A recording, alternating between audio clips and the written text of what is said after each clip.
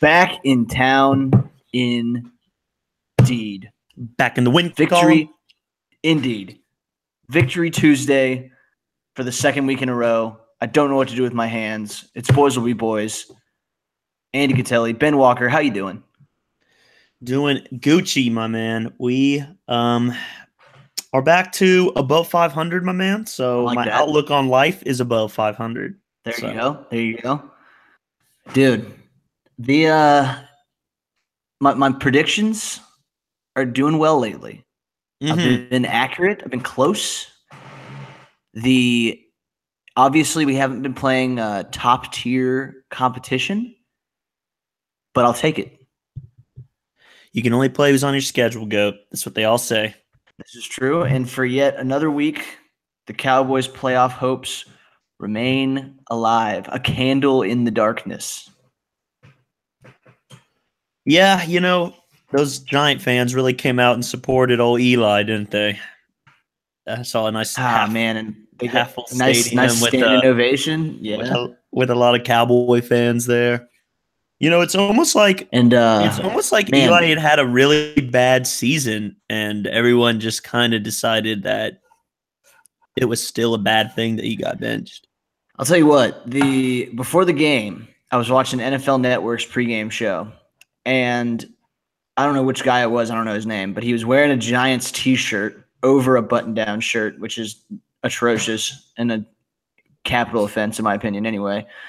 But his prediction for the game was that Eli was going to have 400 yards passing and 4 touchdowns. How'd that Fell work a little out? bit short. How'd that work Eli out? came up a tad short. He did not have 4 touchdowns.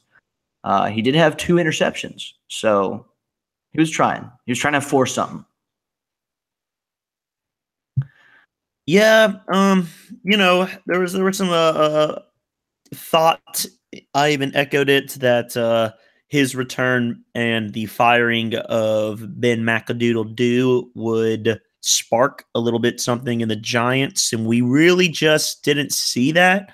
That's not to say that this game was never in doubt. We let him stay in this one. That's for sure. They certainly didn't come out with their hair on fire for Eli. I'll say that. And he missed some throws. And overall, it was a messy game to begin. And like I said, we'll get into it, everybody. We have a lot on the schedule today. We will review our victory as we always do. We will take a updated look at the playoff picture and if our chances got any better or worse, GOAT. And as always, we will preview the upcoming spout, which this week will be the Oakland Raiders. So, GOAT, why don't you get us started, man? Where were you watching this one from? Were you back in front of the television? I was at home. I had some friends over to watch the game. The Cowboys neon sign was on. I came in feeling pretty good. Do you have the Lucky Polo on, or is it? I did not. I've since retired the Lucky Polo because it was not being lucky. Yeah. So I've taken to just wearing a plain T-shirt during the games. I don't know what the voodoo is surrounding that, but you know how I am. I'm a little superstitious, so I do what works. What about you? Were you watching with the fam? I was watching with friend of the pod, old high school friend Webb Clark.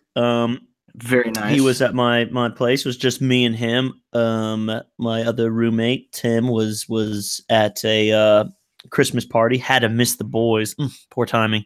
And so it was just us watching, and we suffered through the beginnings, but we never lost faith, and that's important. Yeah, and this was a game where the Cowboys did not come out firing on all cylinders. We did not, it wasn't like the Giants didn't have their chances.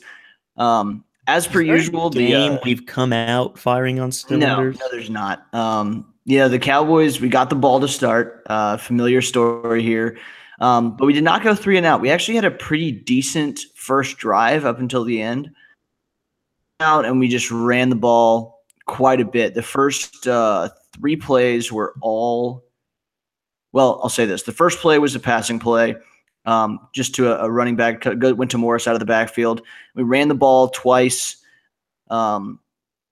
Dak was finding targets. He was just kind of getting those easy completions, scrambling a little bit. He tried one deep pass to Terrence Williams, got a roughing the passer call. So that moved us down into the red zone. And I'll say this, man, I was a little disappointed. We were on the 15, 1st and 10 on the 15, and Morris busts off a 9-yard run around the end.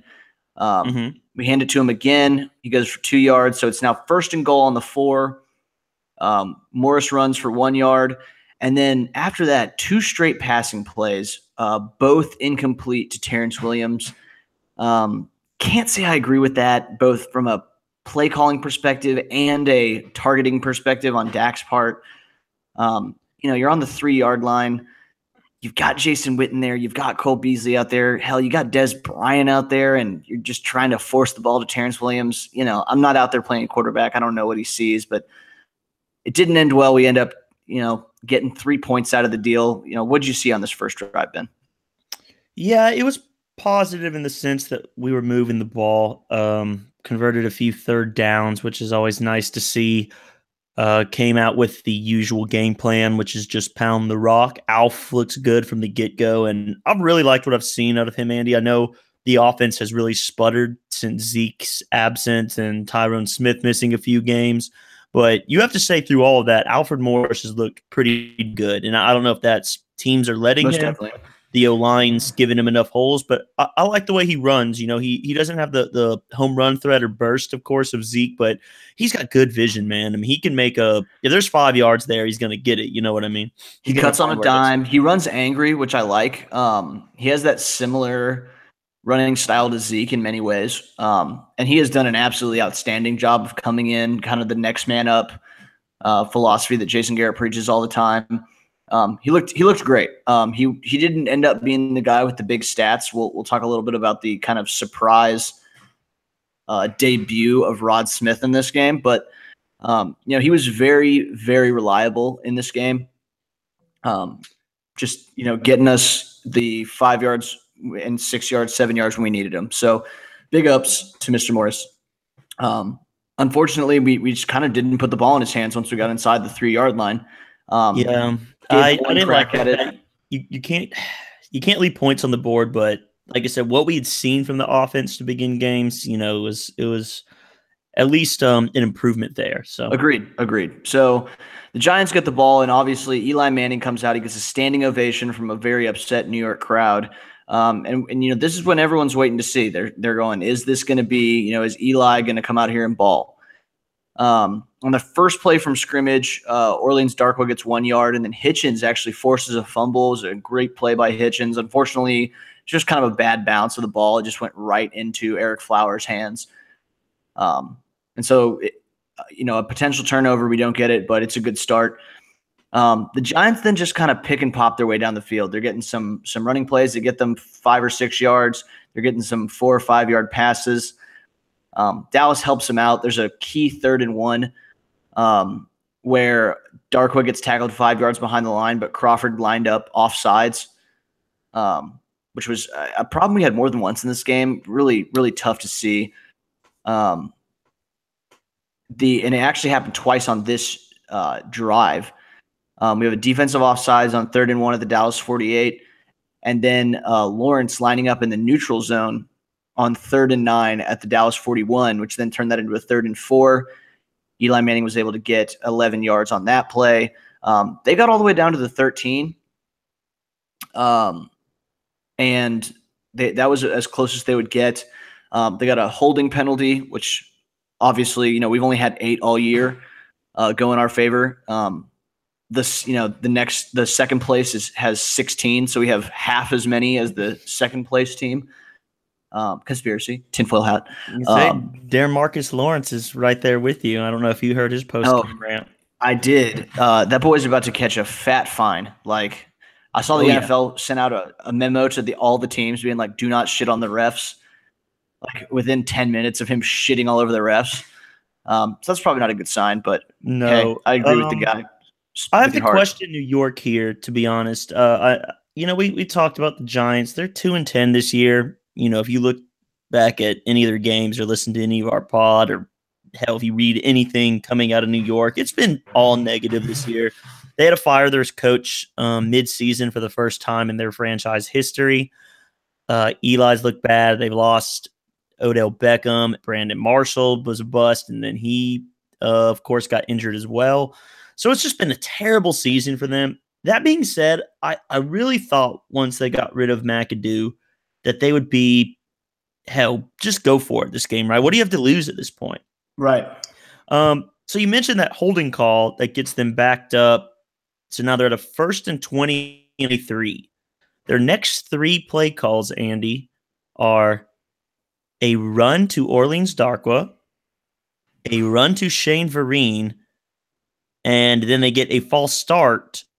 But it was Darkwa, and then Shane Vereen. They got the false start on the field goal. So I don't know about that. 3 run plays when you're trying to beat a division rival. I really thought when you look at this game and you get to certain points that there's just some head-scratching decisions by New York. Not to say that we didn't play well, especially in the really only the fourth quarter. But I don't know. If you're New York there, why not go for the win? Why not step on the road of your division rival? It's Eli's first game back, and you're going to run 3 straight balls in the red zone. I don't know. There's a lot of moments like that I found puzzling, but nonetheless, that's what they do. They hit a 39-yard field goal, and we're tied at 3. So it's 3-all, and this next drive, man, this is the one, dude, where I was really – this is the low point of the game emotionally for me. If I could distill everything that's been bad about this season into one drive, this is the drive. So the Cowboys get the ball on their own 30, and Morris runs for 7 yards right off the bat. We're like, perfect.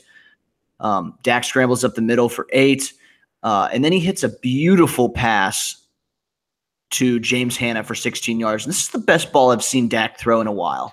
It was right on the money. It was perfect throw, timed really well. He was under pressure. And I'm thinking, okay, Dak's really looking sharp today. Next play, Alf bangs off 4 more yards. And then on the 35-yard line, 2nd and 6, Dak throws a ball that Dez gets a little bit of separation, like right outside the end zone. And this ball goes between Dez Bryant's hands and hits him in the face mask. And it was like hard to believe when it happened, but man, I was blown away. That's a ball that 3 years ago is beyond 100%. Dez catches that 110% of the time. No, that's a touchdown. He was open in every sense of the word. So yeah, that terrible drop by Dez. But for sure. And it wasn't confined to Dez, because on the next play, Dak throws it to Beasley, and Beasley, another super sure-handed guy who was a 90+% catch guy last year, drops another one. And so Dak only has like 3 or 4 incompletions at this point in the game, and 2 of them are horrible drops by probably our 2 most sure-handed receivers. And then on 4th and 6 from the 35-yard line, I know it's a 53-yarder, but Dan Bailey goes out there and clangs the upright.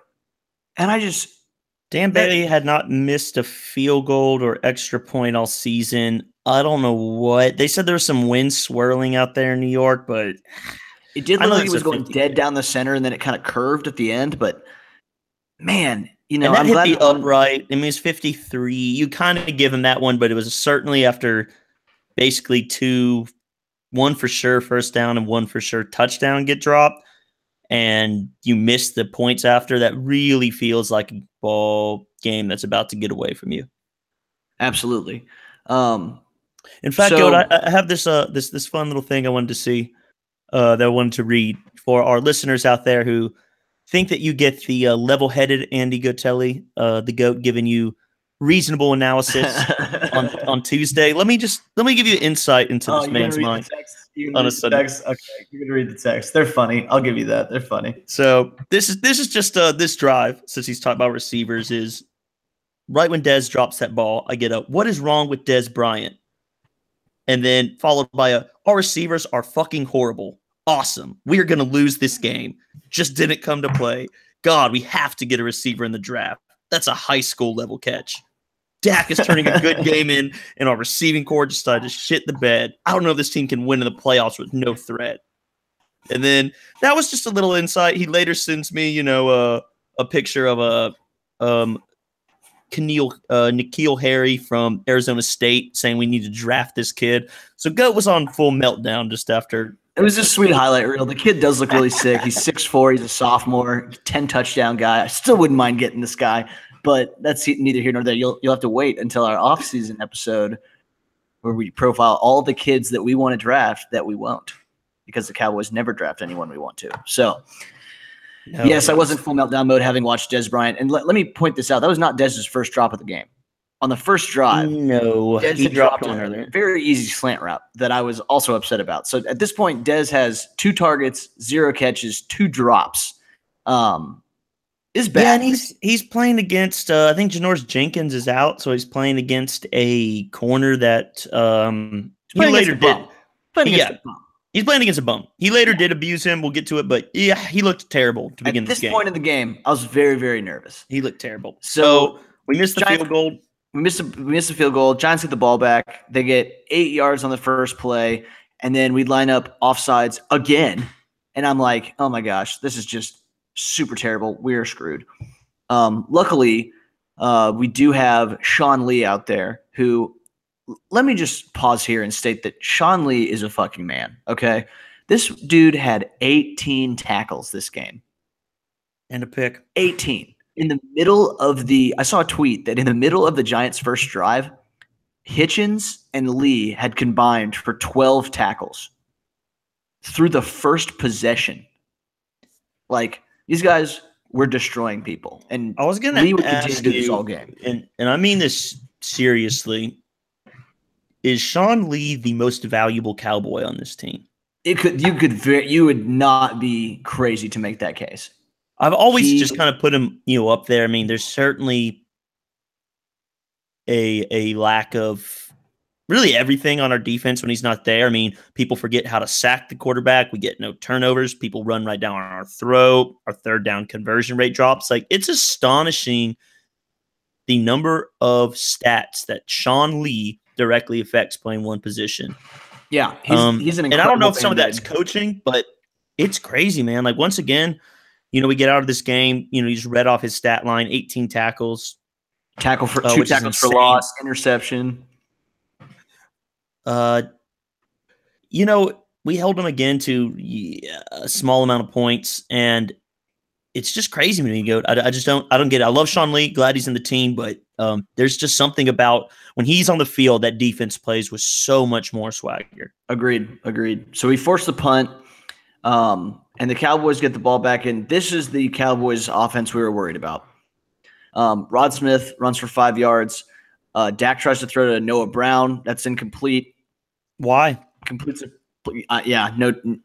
No explanation from me on that one. 3rd and 5 at the 25-yard line. Throws to Beasley for 1 yard. 3 and out. Cowboys punt. And it would get a little scary from there because the Giants then proceed to pretty much walk down the field. We have a defensive holding call on a run play during this defensive stand, which is, I keep trying to balance it out and be like, man, I'm not going to be like this crazy Cowboys fan, but I have never seen this minor of an incident get called holding on defense. That was a horseshit call. I'll just totally say horseshit call. Yeah. And I haven't followed quite Goat's tinfoil hat. I give him some grief for on calls, but that was just a bad call. Went against us. And Giants never face a third down on that drive because of it. Goat. No, they also get their one passing play longer than 20 yards on this drive. Just a totally busted coverage. I don't know who was supposed to cover Evan Ingram on this play, but they weren't there. He ended up getting 35-yard completion to Evan Ingram before Jeff Heath could chase him down. I'll say this, man. Jeff Heath had a good game. Jeff Heath had 10 tackles. Jeff Heath had a pick. Jeff Heath is quietly putting together the best season that I could have hoped for Jeff Heath to have. I saw someone say this in a post-game comment, and I couldn't agree more. It was Jeff Heath's turned in a really nice season, but God, I hope he doesn't start for us next year. Agreed. 100,000% agreed. And I was like, that perfectly summarizes he had a really good game, and I really hope he's not there next year. Like, at least starting. Yep.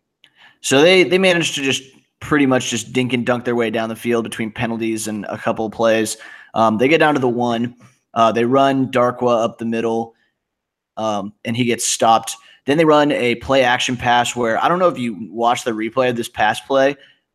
The running back gets absolutely demolished by Lawrence. Tank just kills this guy. Lucky for the Giants, Eli kept the ball. He rolls out. He throws to Rhett Ellison. I think he's kind of a minor backup tight end, and he gets it in to the end zone. They score a touchdown, so it's 10-3. And this is probably the point in the game where you're like, okay, the Cowboys just went 3 and out, and then they allowed this touchdown. Like, is this game going to get out of hand? It's also 2 minutes left in the second quarter, so we're about to go into halftime. We're down, and the Giants get the ball at half. So this could have gotten really out of control really quickly. And this is where we start to see the Cowboys come to life. So they go out, they get the touchback. Dak goes into 2-minute mode. He hits T-Dub for a 10-yard completion on the first play from scrimmage, and then hits Dez for 11 yards. So Dez finally gets a completion. He gives a short pass out of the backfield to Rod Smith for 4 yards, and then the man heard me talking my noise. Dez Bryant collects a nice little comeback route, just sheds the corner. The guy just goes flopping into non-existence, just thrown into the abyss by the physicality of Dez Bryant. Dez takes off. 50 yards later, he's in the end zone, throwing up the X. Bailey kicks the extra point. We're going into the half, 10-10. Excellent play by Bryant. Excellent throw by Dak. This saved the team not only in the scorebook, but for me emotionally and spiritually, this brought me back. Yeah, I think everyone could agree with you on that. I highlighted at the end of last pod just how desperate this team has been for big plays. In coming into this game, I'd give you the 20-yard. In the last 4 games, we'd only had like 4 plays over 20 yards. On the whole season, I believe we had only had 4 plays at 50 yards as well. And we had 3 this game go for 50 or more. This was the first one and arguably the biggest one. Yeah, like you said, I don't know what the Giants were thinking here. They decided to blitz Dak, which is okay. They have given Dak trouble in both games last year against him in heavy blitz packages. The difference is, and we get on to Jason Garrett for doing this, when you lose certain pieces of your team and personnel, you have to adjust. You don't have Janoris Jenkins out there locking up Dez Bryant. You have a guy who's a bum. We just call him a bum. I think they signed him off their practice squad. So if your game plan is to leave him one-on-one with Dez Bryant on a slant at the end of the half, I don't know. You're not only hoping he breaks the play up, but that he somehow tackles Dez, which he fails to do either. So that was a beautiful throw by Dak and a beautiful, beautiful job recognizing the blitz. But still, like I said, a couple puzzling decisions made by the Giants, and that was one of them. But still, dude, I love to see Dez Bryant beast mode like that. Oh, and we haven't seen Dez get a long run after the catch in a minute, so it was excellent, extra excellent. So we go into half, 10-10. Man, the third quarter was ugly, y'all. Like, across the board. We can break it down as we go through it, but I'll go ahead and give you the this is what the third quarter looked like. Punt, punt, punt, missed field goal, punt, punt, punt, punt. So both teams just looking like straight garbage. The Giants came out right out of the half. They moved the ball 35 yards. They got down to they only got it to their own 47 and then had to punt. The Cowboys then proceeded to go out and collect 5 yards on 3 plays and punt. The Giants then gained 27 yards to punt. Then the Cowboys moved the ball. They managed to move the ball 48 yards, a respectable drive, a good combination of running the ball and some good passing by Dak. We get all the way down to the 32. We line up for a 50-yard field goal. And again, it's a 50-yarder. So, for anybody else, you'd be like, well, you win some, you lose some. This one flat out. And it's another one where it looks good and then it drifts. And at this point, people are definitely a little bit worried about Bailey. So that'll be something we'll have to quietly watch going forward. It didn't look like he was hurt. It didn't look like he was missing any range, but the accuracy was definitely a question.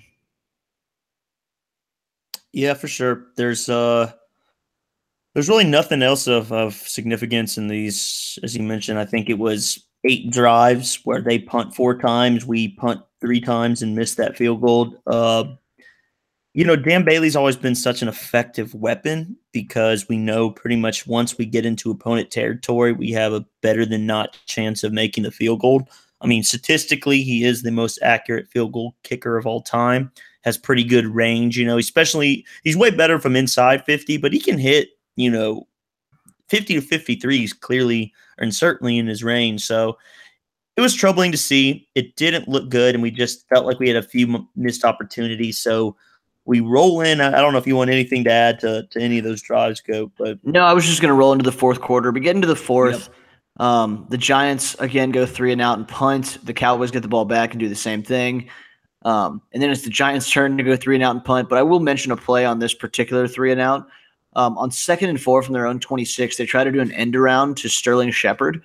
And man, this is a highlight that just goes to show you what Sean Lee can do to you. If it looked like Shepard was going to get probably a first down and a lot more on this, Sean Lee just slices through all the intended blockers and blows this up in the backfield for a 9-yard loss. Man, he's just a beast. He is an absolute beast. We managed that makes it 3rd and 13. Manning hits a pass to Vereen that he gets pushed out of bounds for 10 yards, and so they've got to punt again. So that drive was really just all Lee, like pretty much single-handedly pushing them back. And then at this point, with 9.5 minutes to play in the fourth quarter, the Cowboys suddenly turned it on. It was very weird. It was all of a sudden, and they became a totally different team. Prescott goes out there. We get the ball on our own 18. He passes it short to a fullback, Keith Smith, for 3 yards. Then Rod Smith gets a 5-yard run, and then Dak finds Cole Beasley on a short pass. Beasley then weaves his way through the entire defense. Pretty much, I mean, I could be overstating here, but he single-handedly one-on-one burns Landon Collins, who's an all-pro safety. Picks up 54 yards and sets Dallas up for a beautiful red zone possession. And then 1st and 10 from the 20, old man Witt, doing something we don't see very often from Witten anymore, just going right up the seam, and Dak throws a perfect ball. Witten catches it, and suddenly it's 17-10 Cowboys. Yeah, huge drive. We'd really been bowling, and that play to Cole Beasley was huge for many reasons. Also, Cole had not gone over 35 yards a game or in a game this season, which is just preposterous when you think about the type of impact he had for this team last year. So that 54-yarder, his longest play of the season, obviously, with an all-pro safety guarding him. And and then that throw to Witten was probably Dak's second best throw of the day. That was a dart in coverage, beautiful, thrown right at the fingertips. And Witt does what Witt does, man. He doesn't drop a thing. So we finally go up 17-10. I know, man. What are we gonna do when he's gone? But pray that Rico Gathers is the real deal. Gosh, maybe so, but I know. Yeah, I know. But I don't know, man. But it was good to see, man. Huge drive for Dallas and puts us back on top. Absolutely. So the Giants get the ball back. They're going to try to respond. They move the ball a little bit, but man, DeMarcus Lawrence was great in the run game. I think he ended up with like a 91, 92 rating from Pro Football Focus, which, take those numbers for what you do. People value that differently, but he looked great all day, stuffing the run, putting some pressure on Eli, forcing some throws he wouldn't have otherwise wanted to make. On 2nd and 6 at the Dallas 44, Eli throws a short pass to Lewis. and he gets stuck behind the line by Xavier Woods for a 2-yard loss, which sets up a 3rd and 8. And that'd be all she wrote. They had to punt again. Dallas gets the ball back with 4.5 minutes to play in the 4th quarter. Morris goes for 7 yards, and then Morris gets stopped at the line. So we're now facing a 3rd and 3 at our own 19. And then Dak sees something he likes. They go to an empty set. Dak snaps the ball, looks the entire defense off to the left, and then comes back right. He's got a favorable matchup here between Rod Smith and one of the linebackers on the Giants.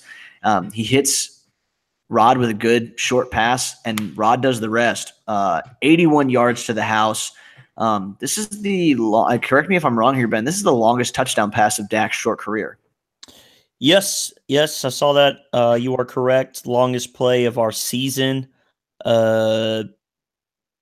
So yeah, it was huge, man. I mean, once again, credit to Dak for recognizing something in coverage there, put it right in Rod Smith, and he just did the rest, as you said. Gone. It was nice to see some big plays from his team. A lot of it coming yards after the catch.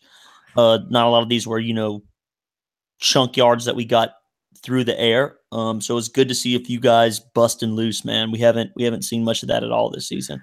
Agreed. So the only bad part of this was it only turned out 23-10 at this point because we got a missed extra point from Dan Bailey, which I don't remember ever seeing that in my life. No, you've never seen it go. It's never happened. He was one of only 2 kickers. I think it was him and Justin Tucker, who's also a stud, were the only 2 that had never missed an extra point, at least X number of extra points or something. Right. So, yeah, totally baffling. I don't know if those 2 field goals that he missed earlier were in his head or he had the yips, but you never see that from Dan Bailey.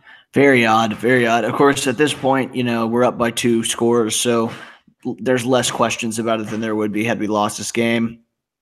The Giants get the ball back, and they do get a nice short pass to Evan Ingram that he takes for 11 yards on the first play. And then a short pass to Shane Vereen, Sean Lee recording both of those tackles. And then on 2nd and 6 from the Giants 24, Eli Manning tries to throw a quick slant pattern out there, and Chidobe Awuzie just playing really good tight defense. He pops the ball up. Probably had a chance at an interception here, but he pops the ball up. It falls right into Sean Lee's lap. Sean Lee returns it for 9 yards, and so suddenly the Cowboys, who have just scored and are up 23-10, are now taking over at the Giants 21. They capitalize yet again. Alfred Morris starts it off by running for 3 yards. The Giants start taking timeouts. We're down to 3 minutes and 15 seconds at this point. 2nd and 7, Morris goes for 3 yards. They take timeout number 2. And then on 3rd and 4 from the 15, Rod Smith, we do a nice pitch play to the outside, and Rod Smith finds the end zone yet again, makes it 30-10. And that would be all she wrote. There was one more Giants possession. They moved the ball just over 20 yards. Unfortunately for the Giants, when they tried a deep pass play on 3rd and 9 from their own 49, Jeff Heath coming away with an interception of Eli Manning. Interesting thing here, Ben. There's a lot of chatter that this might be Eli Manning's last year in a Giants uniform. Could very well be. If the last pass that Eli Manning throws against the Cowboys is a Jeff Heath interception, that's among the funnier things that will ever happen. That would make me so happy. Football. I would be so happy. I'd be so happy. So the game is 30-10.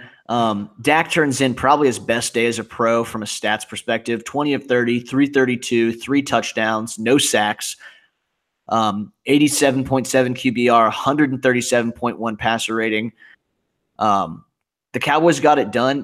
This wasn't a crazy rushing day for them. They only averaged 3.9 yards per carry, 122 total, only 1 rushing touchdown. Most of that coming from Rod Smith, who got 6 carries for 47 yards. Only came up with 62 yards on 19 carries, but he got it in the right places, obviously, because it definitely didn't feel like he was ineffective.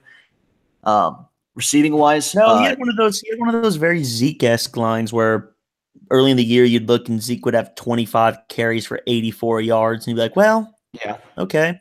Like he was still it good. worked. It's like Le'Veon Bell is averaging like 3 point something to carry, but you can't deny his impact. So Yeah, I'm not putting him in the same breath as those guys. I'm just saying it felt effective. We were able to control the clock, convert some third downs as well, and get some big splash plays. I mean, this game looks way more lopsided than it probably should or could. I mean, you could argue if Dallas scores early, if Dez doesn't drop that touchdown, maybe we would have got to yeah. this This could have outcome easily anyway. been a 40-point game for the Cowboys if Bailey hits his field goals and extra points, and Dez doesn't drop that touchdown. We're looking at 40 plus. But still, you're talking about a 10-10 game with 8 minutes left. Yeah, So absolutely. 20. That's incredible, especially because Dallas has had fourth quarter woes this year. Yeah, most definitely. Receiving wise, we had 4 receivers with a reception of 20 yards or more. Rod Smith with the 81-yarder, Dez with a 50-yarder, Cole Beasley with a 54-yarder, and Jason Witten's 20-yard touchdown pass. Just a really, really great performance in the latter half of the game for these guys. And the defense, effectively really limited the Giants. The Giants Eli Manning was forced to throw 46 times. He only came away with 228 yards. He had the 1 touchdown, but 2 interceptions, a 52 QBR, and a 68 passer rating.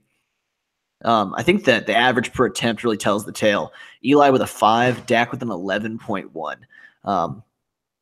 Just a really excellent game from Dak. I really wish Dez would have caught that touchdown because Dak played like a 4-touchdown guy on Sunday. Yeah, he's definitely struggled the last month. It's well documented, well discussed, but you have to give him props in this one. The Giants aren't good. I know that. They're not a very good team, but still, he was incredible today. Didn't get sacked. I love to see what the O-line can do. When Dak is protected, he's much more comfortable. I mean, what quarterback isn't? But certainly some of the problem with this losing streak we were on in mid-November was he was getting smashed every other play, it felt like. Yeah. And Absolutely he barely agree. got hit today. So, they actually had the ball longer than we did. But as you said, even average yards per play, they were at 4.4. We were at 7.4. So we just moved a little better. We had more splash plays in the end. Could have even been bigger. But overall, a 20-point win on the road in December, you're going to take. Yeah, and I'll highlight some players that I wanted to make sure get some love. We already mentioned Sean Lee, but we had 3 guys on defense who turned in great games. Well, 4. I'll mention 4. Sean Lee had 18 total tackles. Hitchens had 14. Jeff Heath had 11. Those guys combined for 3 passes defensed, 2 interceptions, and 1.5 tackles for loss. DeMarcus Lawrence, his stat line doesn't look as crazy as his impact was. He had 4 tackles, 2 QB hits, but he had consistent pressure on Eli on several plays. He was crazy good in the run stopping aspect of the game. And Rod Smith, obviously, this is the best game of Rod's career by a significant margin, putting up 160 yards. All purpose, 2 touchdowns. He was not something that this Giants team was prepared for.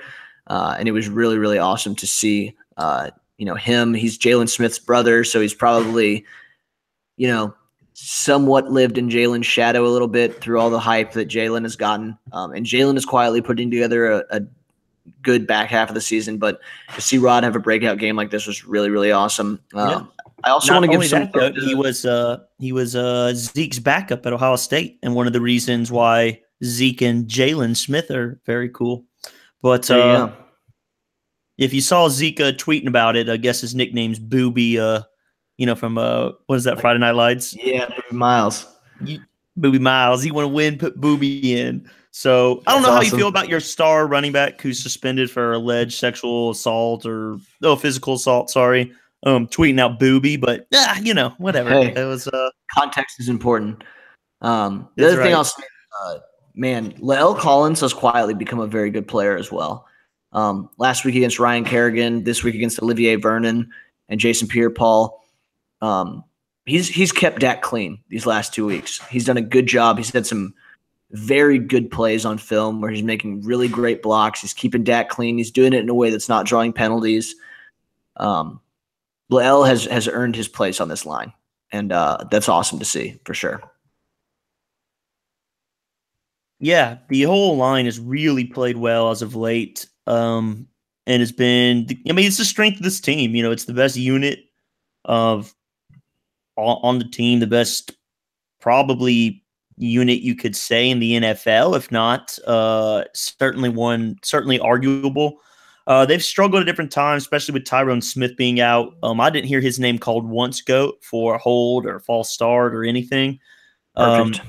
And when you got Olivier Vernon going to get you on the other side, that was nice, man. I mean, they've just played when they play well. This whole team is much different beast, and I think a lot of what we attributed to Zeke being out, and that was certainly a factor, was also this O-line just not playing up to its potential. So anyway, I loved it, man. It was a thrashing in the end. I love beating the Giants. I didn't even mind the blue top, white bottom scheme that we decided to roll out.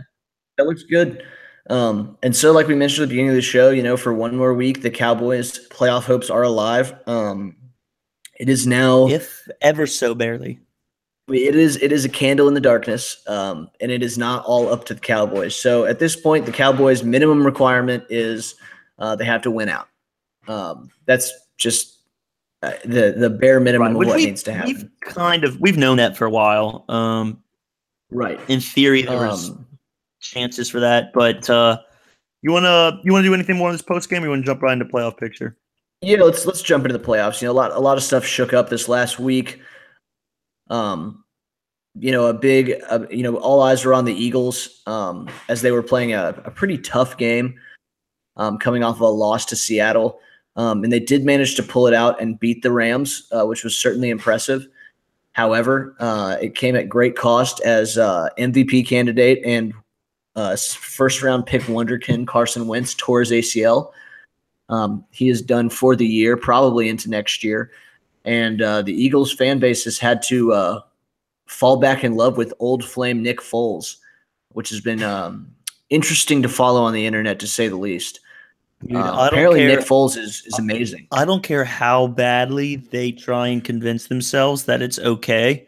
We've been there with Romo. I've gone through the signs. Eagle fans, if you need to know how to react to this, you can reach out to me. I know you're going through the little denial phase right now. Like, man, we'll be okay. Oh, man, but like Wentz was really good in 2014 with way different players and a different coaching staff. Foles. Well, and like I told you, 7 touchdown game. Like I told you the other night, they have to make a choice in their head because they can't hold these two disparate thoughts at the same time. Either they're going to be just fine, and they're going to be totally chill with Foles, in which case Carson Wentz isn't that good. If this team can do exactly as well without him as they can with him, he's not the MVP. He's not that valuable, obviously. Or Carson Wentz is that good, and you're fucked, and your season is over. Dude, I'm leaning towards the latter. It is the latter. Yeah. There's zero chance that Nick Foles leads them to a Super Bowl. I'm willing to go. I'm willing to make any bet anybody wants that Nick Foles I'm almost willing to bet they'll be one and done if they sneak out a playoff win for some fluky defensive touchdowns. Maybe. How about they lose first round, but Nick Foles in every game they play throws 6 touchdown passes.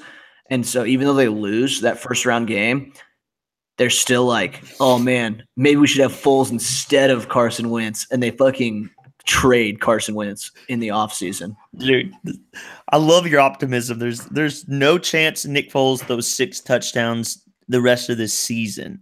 Well, he's thrown 7 in a game, and then they traded him because they wanted to let Mike Vick shine. So it wouldn't surprise me. If you can't score with Jeff Fisher as your head coach, man, then you're doing something wrong because that offensive wizard, Jeff Fisher. Now, just because every quarterback he coached last year has done significantly better without him doesn't mean shit. It means Jeff Fisher was planting the seeds, Goat. Ben, I'd like to see you even try to be as average as Jeff Fisher. No one can go 8-8 as well as Jeff Fisher. Jason Garrett has put together a pretty good resume of going 8-8. He still can't hold Jeff Fisher's jockstrap on going 8-8. He's the king of 8-8. Yeah. I mean, you can't beat that 7-9 bullshit, you know. Jeff Fisher doesn't put up with it. Agreed. So that is the Eagles situation. As far as the Cowboys go, there are a couple scenarios where your Dallas Cowboys do, in fact, make the playoffs. Yeah, Gil, let me I want to give a slight recap here. Yeah, give me the breakdown, Ben. So, obviously the Cowboys won, which has to happen. We have to win out. There's really no scenario that exists, especially now, where we make the playoffs with 9 wins. So we did our part. So let's look to our partners around the NFC. Saints Falcons played Thursday. We needed the Saints to win. They're division leaders, and the Falcons obviously have a tiebreaker over us. That did not happen, Goat. The Falcons win 2017. I was in Atlanta. It was not tight. Then the Packers, who you're tied with, played the Brownies. Now the Browns were 0-12 heading this game. No one had much, but they did walk into the fourth quarter with a 21-7 lead. Surely they held on to that, right, Go? Oh, this is Cleveland we're talking about. No lead is safe. So, of course, Brett Hundley leads a touchdown drive to tie the game up in the final seconds, and then a touchdown drive to win the game in overtime. So the Packers win. Well, at least no one on Cleveland took to Twitter to talk mad shit, even though they lost a game in that embarrassing fashion, right, Ben? Right? Right. You know, Josh Gordon's a changed man. Just ask any Browns fan. Okay, so now we look to we got the Bucks Lions, right? Okay, you want to go there? Yeah. So Panthers Vikings is last week. So the Vikings 10-2, number 1 seed in the NFC. Surely they got this. You know, the Panthers are a fluky team, though. You never know. Well, the Panthers went out and ran all over a defense that no one's been able to run on, including Cam Newton busting off what was basically the 70-yard game sealer at the end. So the Panthers win 31-24. So that didn't go your way. But okay, the Lions, they're playing the Bucks. Surely the little lowly Lions won't find a way to win. I think this game goes to overtime. If it didn't, maybe a game-winning field goal. The Buccaneers come storming back, 21-21 in the fourth. And they're going to do it, right? They're almost there. But no. You know how I feel. You know how I feel about the Buccaneers, Ben. Stupid cucks, snowflakes. Dude, they blow it, and the Lions win 24-21. Lamus Winston, 4-9, a.k.a. Josh Freeman, Part 2.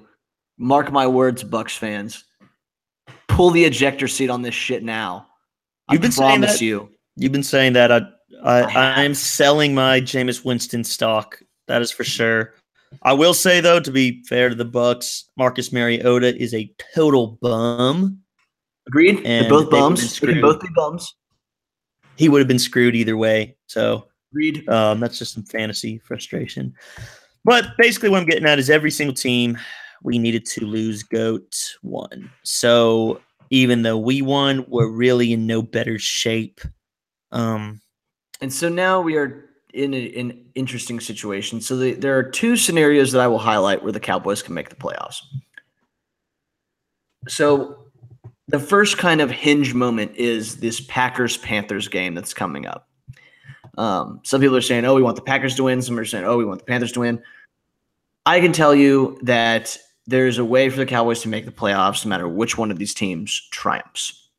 So provided the Packers win, we are looking at the need for a New Orleans loss, a Detroit loss, and an Atlanta loss as well. Or is it 2? I believe Atlanta needs to lose twice, but Atlanta plays the Saints again and the Panthers again. So somebody's going to have to lose between them. So we pretty much need.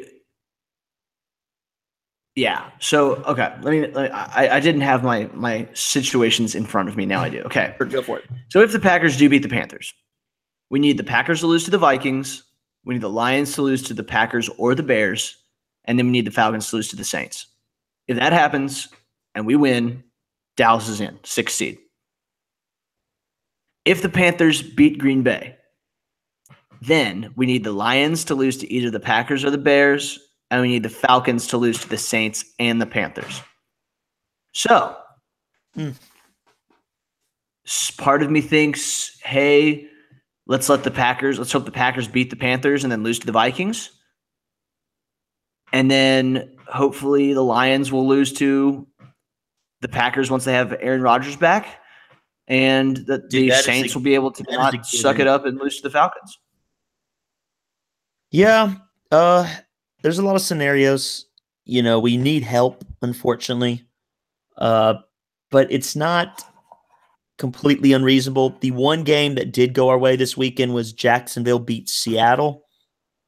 Now Seattle plays the Rams. We need the Rams to beat Seattle. But we control our own fate, really, because we play Seattle. So even if the Rams lose to Seattle and we beat Seattle, we'll still get a wild card in over them.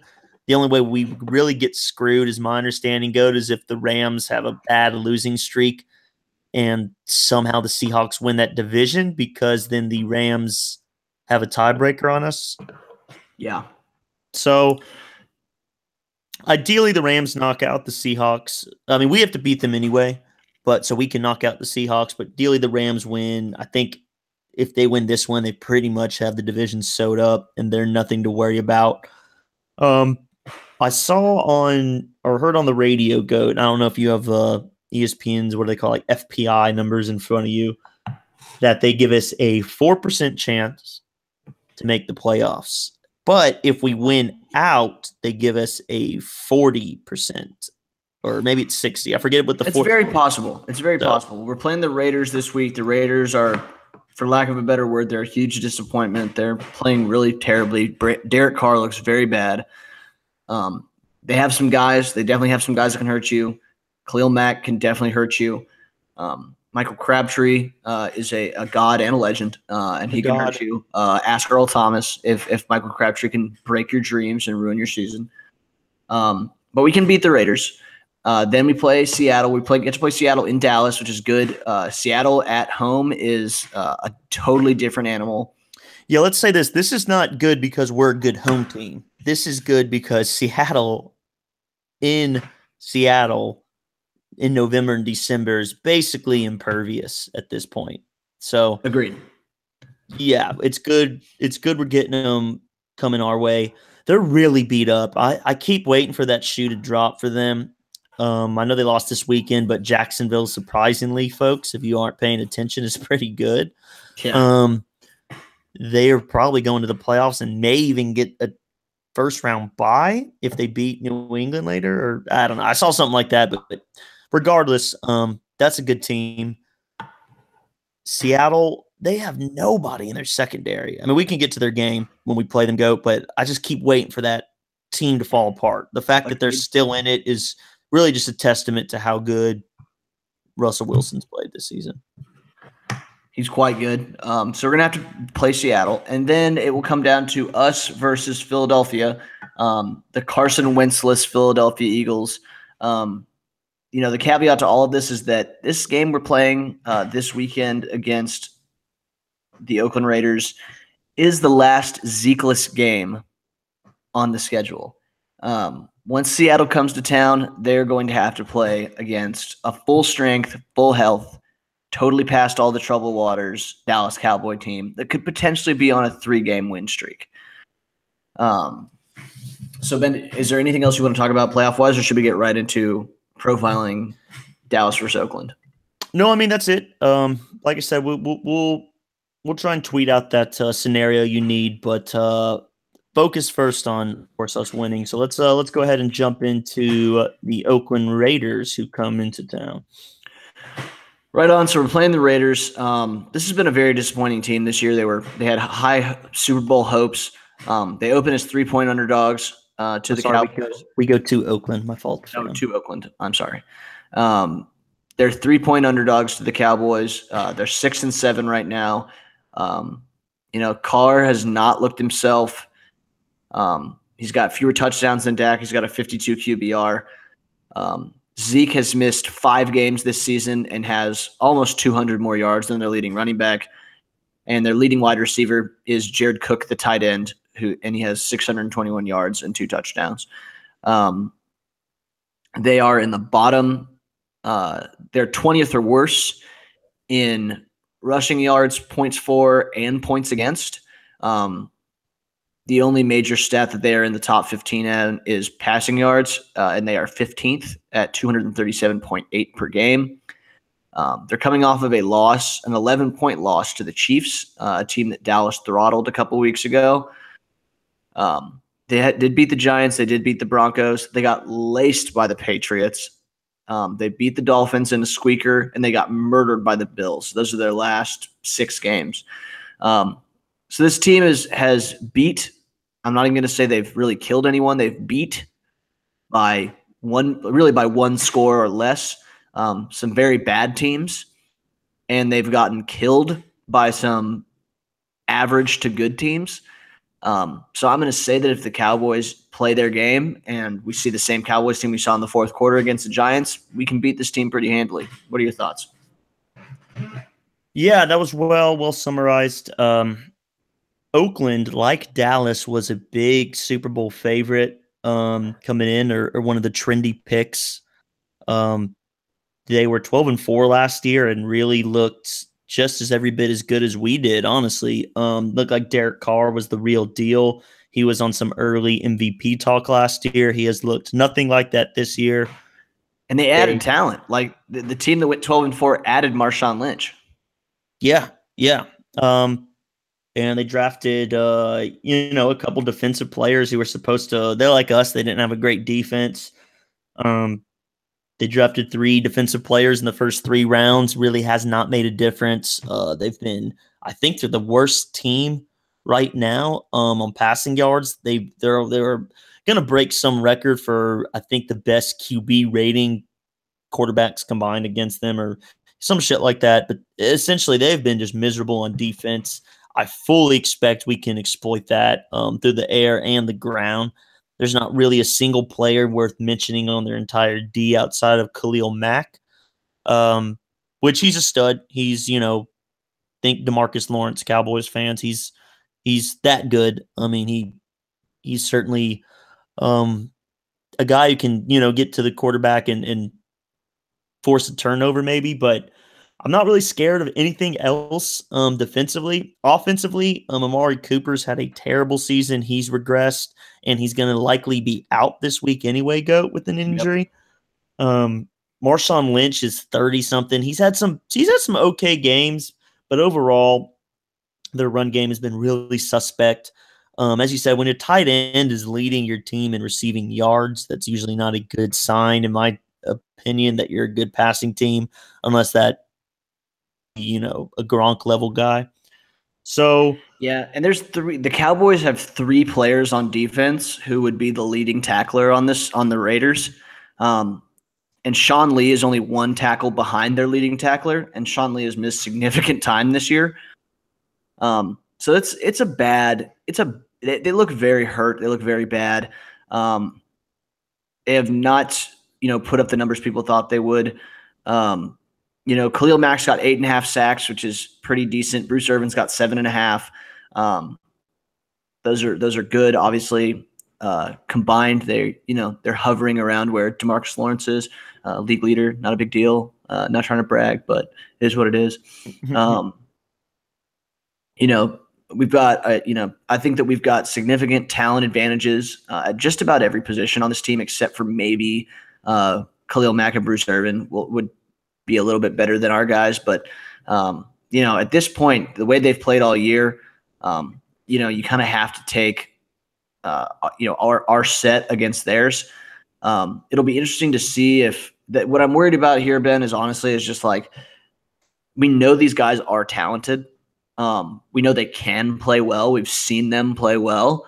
And so it's just one of those things where you're always just like waiting to see, like, will they just randomly come out one day and beat someone? Will it be the Cowboys? So right, and it'll be interesting. It'll be a Sunday night home game for them. So the crowd, will be. I'm sure they'll be in the All Blacks crowd in Oakland. Well, can get pretty rowdy. Goat. They have a reputation, so you never know. And from that aspect, like you said, they still have some talent here. Our boy Michael Crabtree, of course, is leading their team with 6 TDs. He's missed, I think, two games this year, so his numbers are a little down. But they still have guys who can beat you. But like you said, you have to look at this and think the Cowboys have the advantage. So, absolutely, I totally agree with you. So, given that, Ben, do you have a prediction? Yeah, I look at these numbers and I look at these players on Oakland. I just think, Sunday night in Oakland, they probably are feeling good about themselves. They'll probably come out and, put up 27 points, beat a Cowboys team 27-20, and we'll be sad. Nice. I assume this is based on your previous predictions and how those have fared. Yes, it's there might be something to that. I can't really comment on that goat on an ongoing trend. We'll just say maybe I got a lot of faith in that picking Oakland might do good. Let's totally agree with you. I totally agree with you. I'm going to so I made a comment earlier to you that my predictions the last couple of weeks have been pretty accurate. I've been liking how close I've gotten. I was dead on the Redskins game. On the Chargers game. And then I was pretty close on the Redskins game. We blew them out a little more than I thought we would. I was close on the Giants. So the Raiders are an interesting case. I think that I think the threat with them is their ability to cause havoc for the Cowboys offense more than I'm scared of their offense. But I saw Dak play really well. I think him and Dez are starting to sync up a little more. Alf is really hitting his stride. And I think the Cowboys are on a roll. So I'm going to go ahead and project that this one is going to be a Cowboys win. I'm projecting 27-10 Dallas Cowboys. All right. That's what I like to hear, Goat. So hopefully I am correct. And that is one streak we definitely want to keep alive. Obviously, we'll have all eyes on some other games on Sunday, and we will definitely be tweeting out the results of said games and how that affects the Cowboys' playoff chances.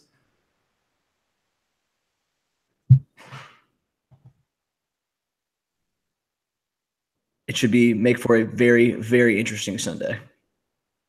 Yeah, it should. I got a lot of reason to believe in this team still. So, all you can be thankful for is that a couple weeks ago we looked completely out of it, and we still have meaningful games late in December.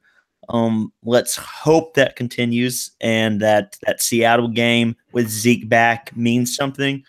And if it does, dude, I think you'll see a Cowboy team that's really lit and really ready to rock. And like we said earlier in previous episodes, do not let this Cowboys team sneak into the playoffs.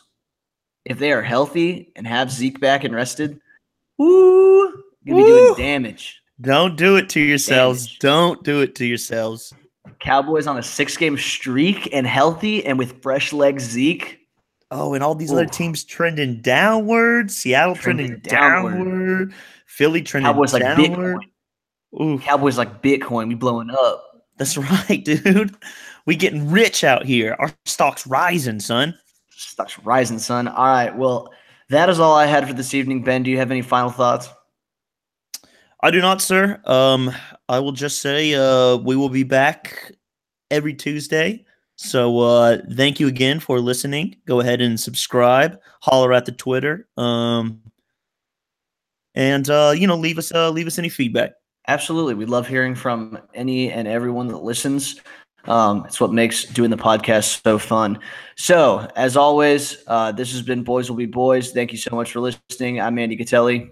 Benjamin Walker. Signing off. Take it easy. Peace.